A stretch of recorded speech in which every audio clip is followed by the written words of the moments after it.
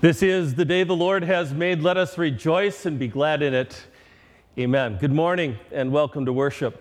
Today's the final Sunday in the Christian church year. And today the Lord directs our attention to that grand day, the last day, when He's coming again. He calls on us to be dressed and ready.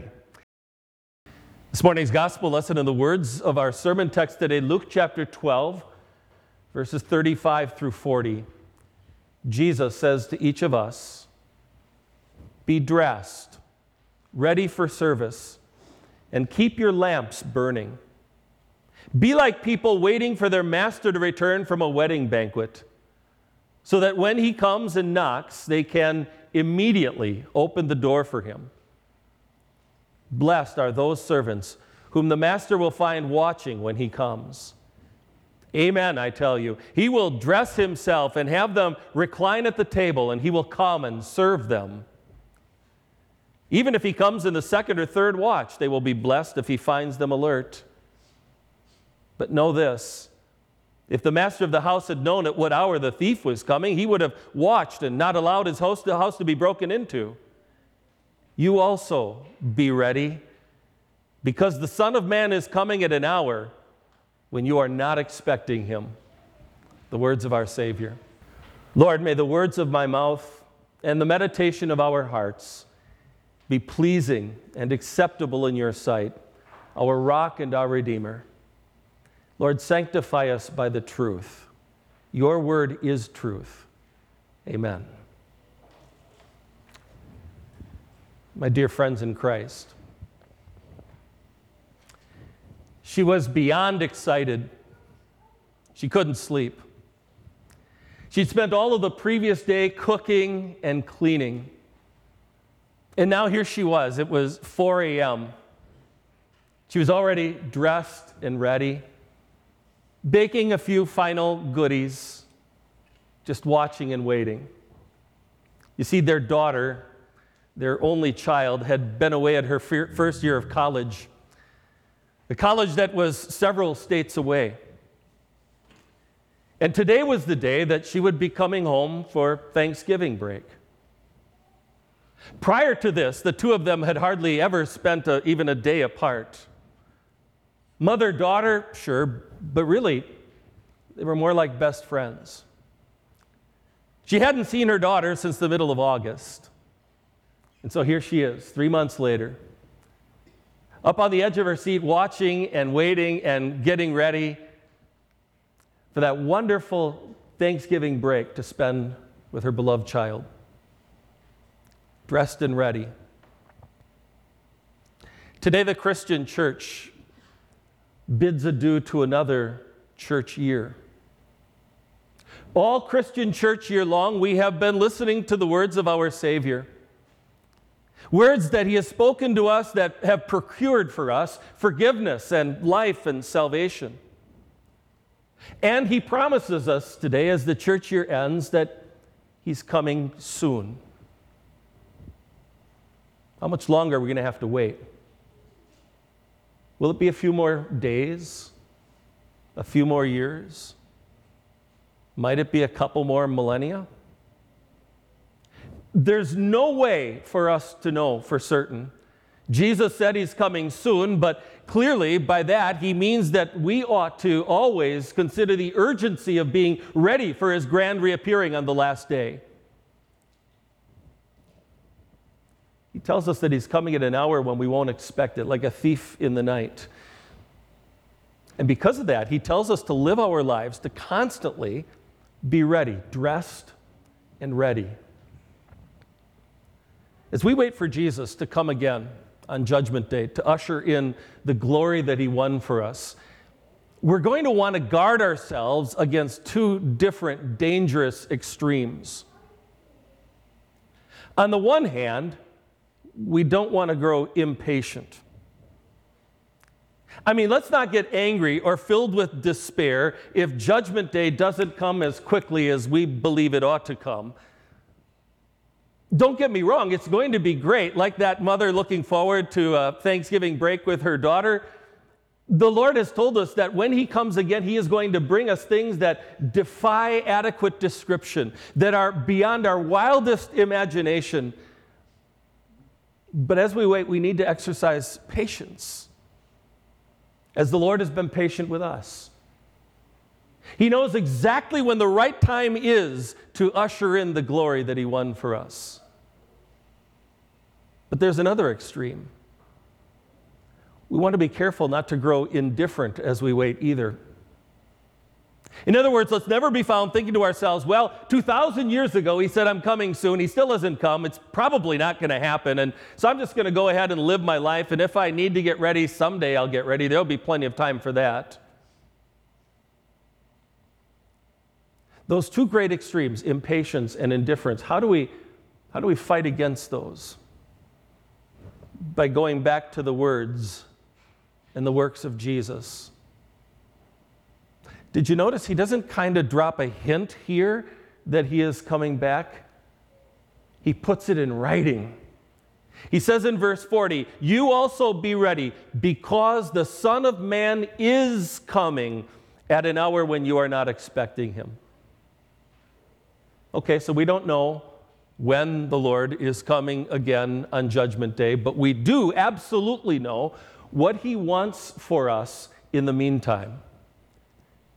Jesus here in our text is using the analogy of a master and his servants. The master has gone away. He's attending a wedding. And he doesn't have a cell phone that he can call his servants and say, well, I'm on my way home now.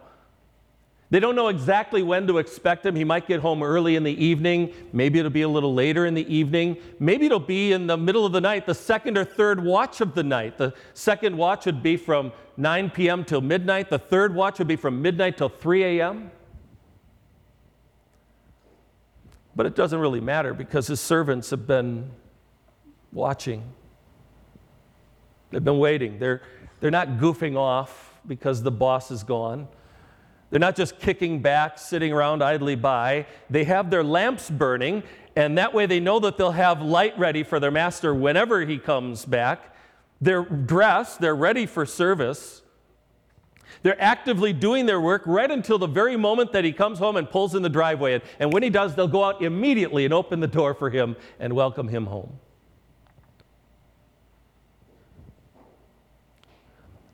Do you see what Jesus is saying to you with this parable? I mean, this is why he told it. You and I, we're those servants. And we are waiting for our Master, our Savior, to come back. He's at a wedding banquet. In fact, he's been there for the last 2,000 years. The Bible describes heaven as a glorious wedding feast. When his work was completed, Jesus ascended back into heaven. That's the wedding banquet that he's attending. But before he left, he gave us work to do. And more than that, he gave us all the reason in the world to want to do the work that he sets before us.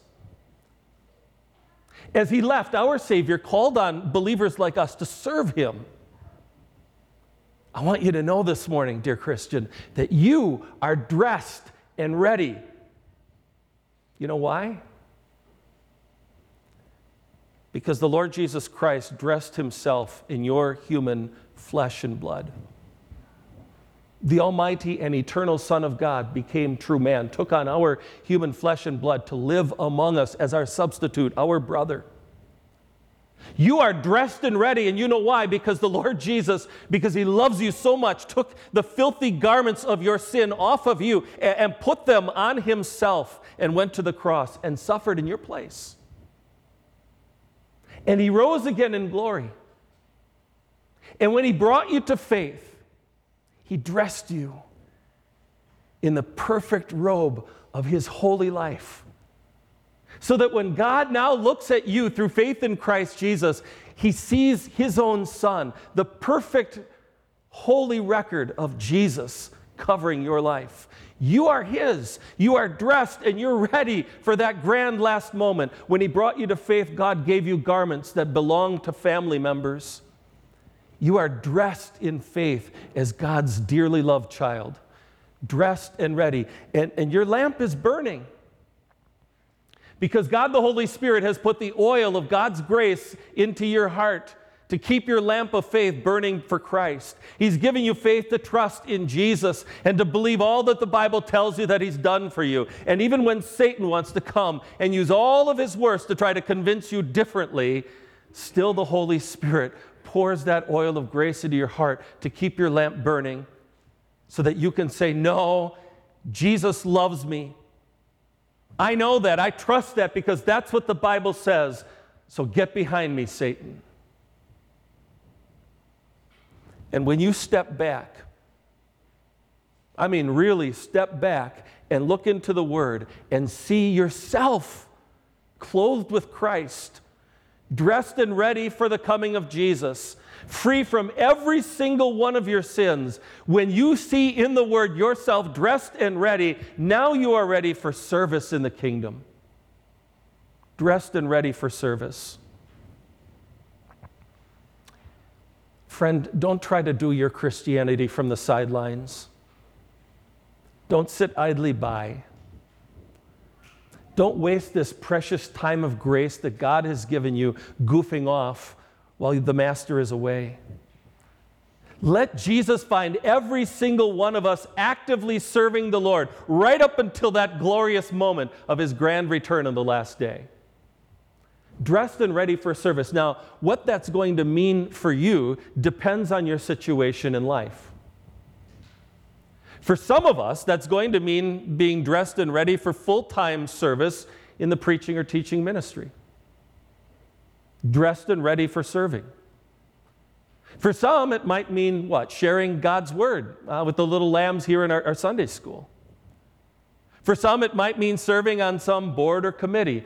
For others, it might mean just helping out around here at church or school. For some, it might mean just letting their light shine in the workplace so people can see the love of Christ streaming from them. For parents of little children, it'll mean spending time teaching their own little children about Jesus and modeling their faith for their children in the home every day. Dressed and ready. For all of us, I would think it would mean making time every single week to be dressed and ready to gather here in the Lord's house with our brothers and sisters in Christ. To come here every week to get that medicine that our sin-sick souls need, the gospel of Jesus Christ. To recharge our spiritual battery. To take a break from this wearying world. To praise and thank God for another week of grace and mercy. To encourage each other in the faith. To build each other up. To carry each other's burdens. To love one another. Dressed and ready for service. Living in faith every moment of every single day. Living a life of constant expectation in constant hope and readiness because our Master is coming back. And then what? Did you notice how intent Jesus was that you wouldn't miss this next point? He started out by saying, "Amen, I tell you." That's Jesus' way of saying, look, here comes something important, and I don't want you to miss it. Amen, I tell you, he says, He will dress Himself and have them recline at the table, and He will come and serve them. Did you get that? Jesus is talking about what it's going to be there in heaven, and it's a complete role reversal. The servants are dressed and ready for service. They watch, they work, they wait for their master to get home. But when he arrives, lo and behold, he starts serving them. He seats them down at the banquet table. He dons his waiter outfit. He goes and prepares a meal for them. He takes their order. He comes and he serves them their dinner. Whoa, didn't see that coming, you think? Well, then again, I guess we did. I mean, this is Jesus serving. And we've seen Him doing that before, haven't we?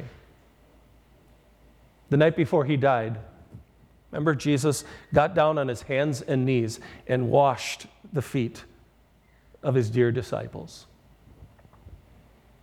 Later that evening, gathered around the table, the master servant served his disciples the Lord's Supper as He instituted it for us Christians to eat and to drink. The very next day at Calvary, the Lord Jesus served up Himself as that perfect lamb of sacrifice on that old rugged cross. Jesus told us flat out, the Son of Man did not come to be served, but to serve and to give his life as a ransom for many, for you, for me. And he's coming again. I mean, when the Lord Jesus looks at the history of this world and says of this present world, it is finished. When Jesus comes again in glory with all his holy angels on the last day and every eye sees him, when he raises us up from the sleep of death and gathers us to that incredible wedding reception that we call heaven, he seats us at the table. This is the moment that he's been waiting for, the moment that we've been waiting for, and it's going to last for an eternity. We sit at the table and recline, and we're never dogged by sin or temptation or any of its evil shrapnel ever again in our lives. The Lord serves us with the finest gifts of heaven, no expenses spared. He will come and serve them. That's why we're watching and waiting. Believers, who has it better than we do? No one. Be dressed and ready for service. Stay ready for Jesus. Serve him in faith. And then let's go and find others who don't yet know Jesus. And let's share the good news of who he is and what he's done for us sinners so that they too can be seated at the banquet table with us forever in heaven's glory. And that way, as they receive Jesus with a heart of faith, when he comes again, they will go and immediately open the door and welcome him.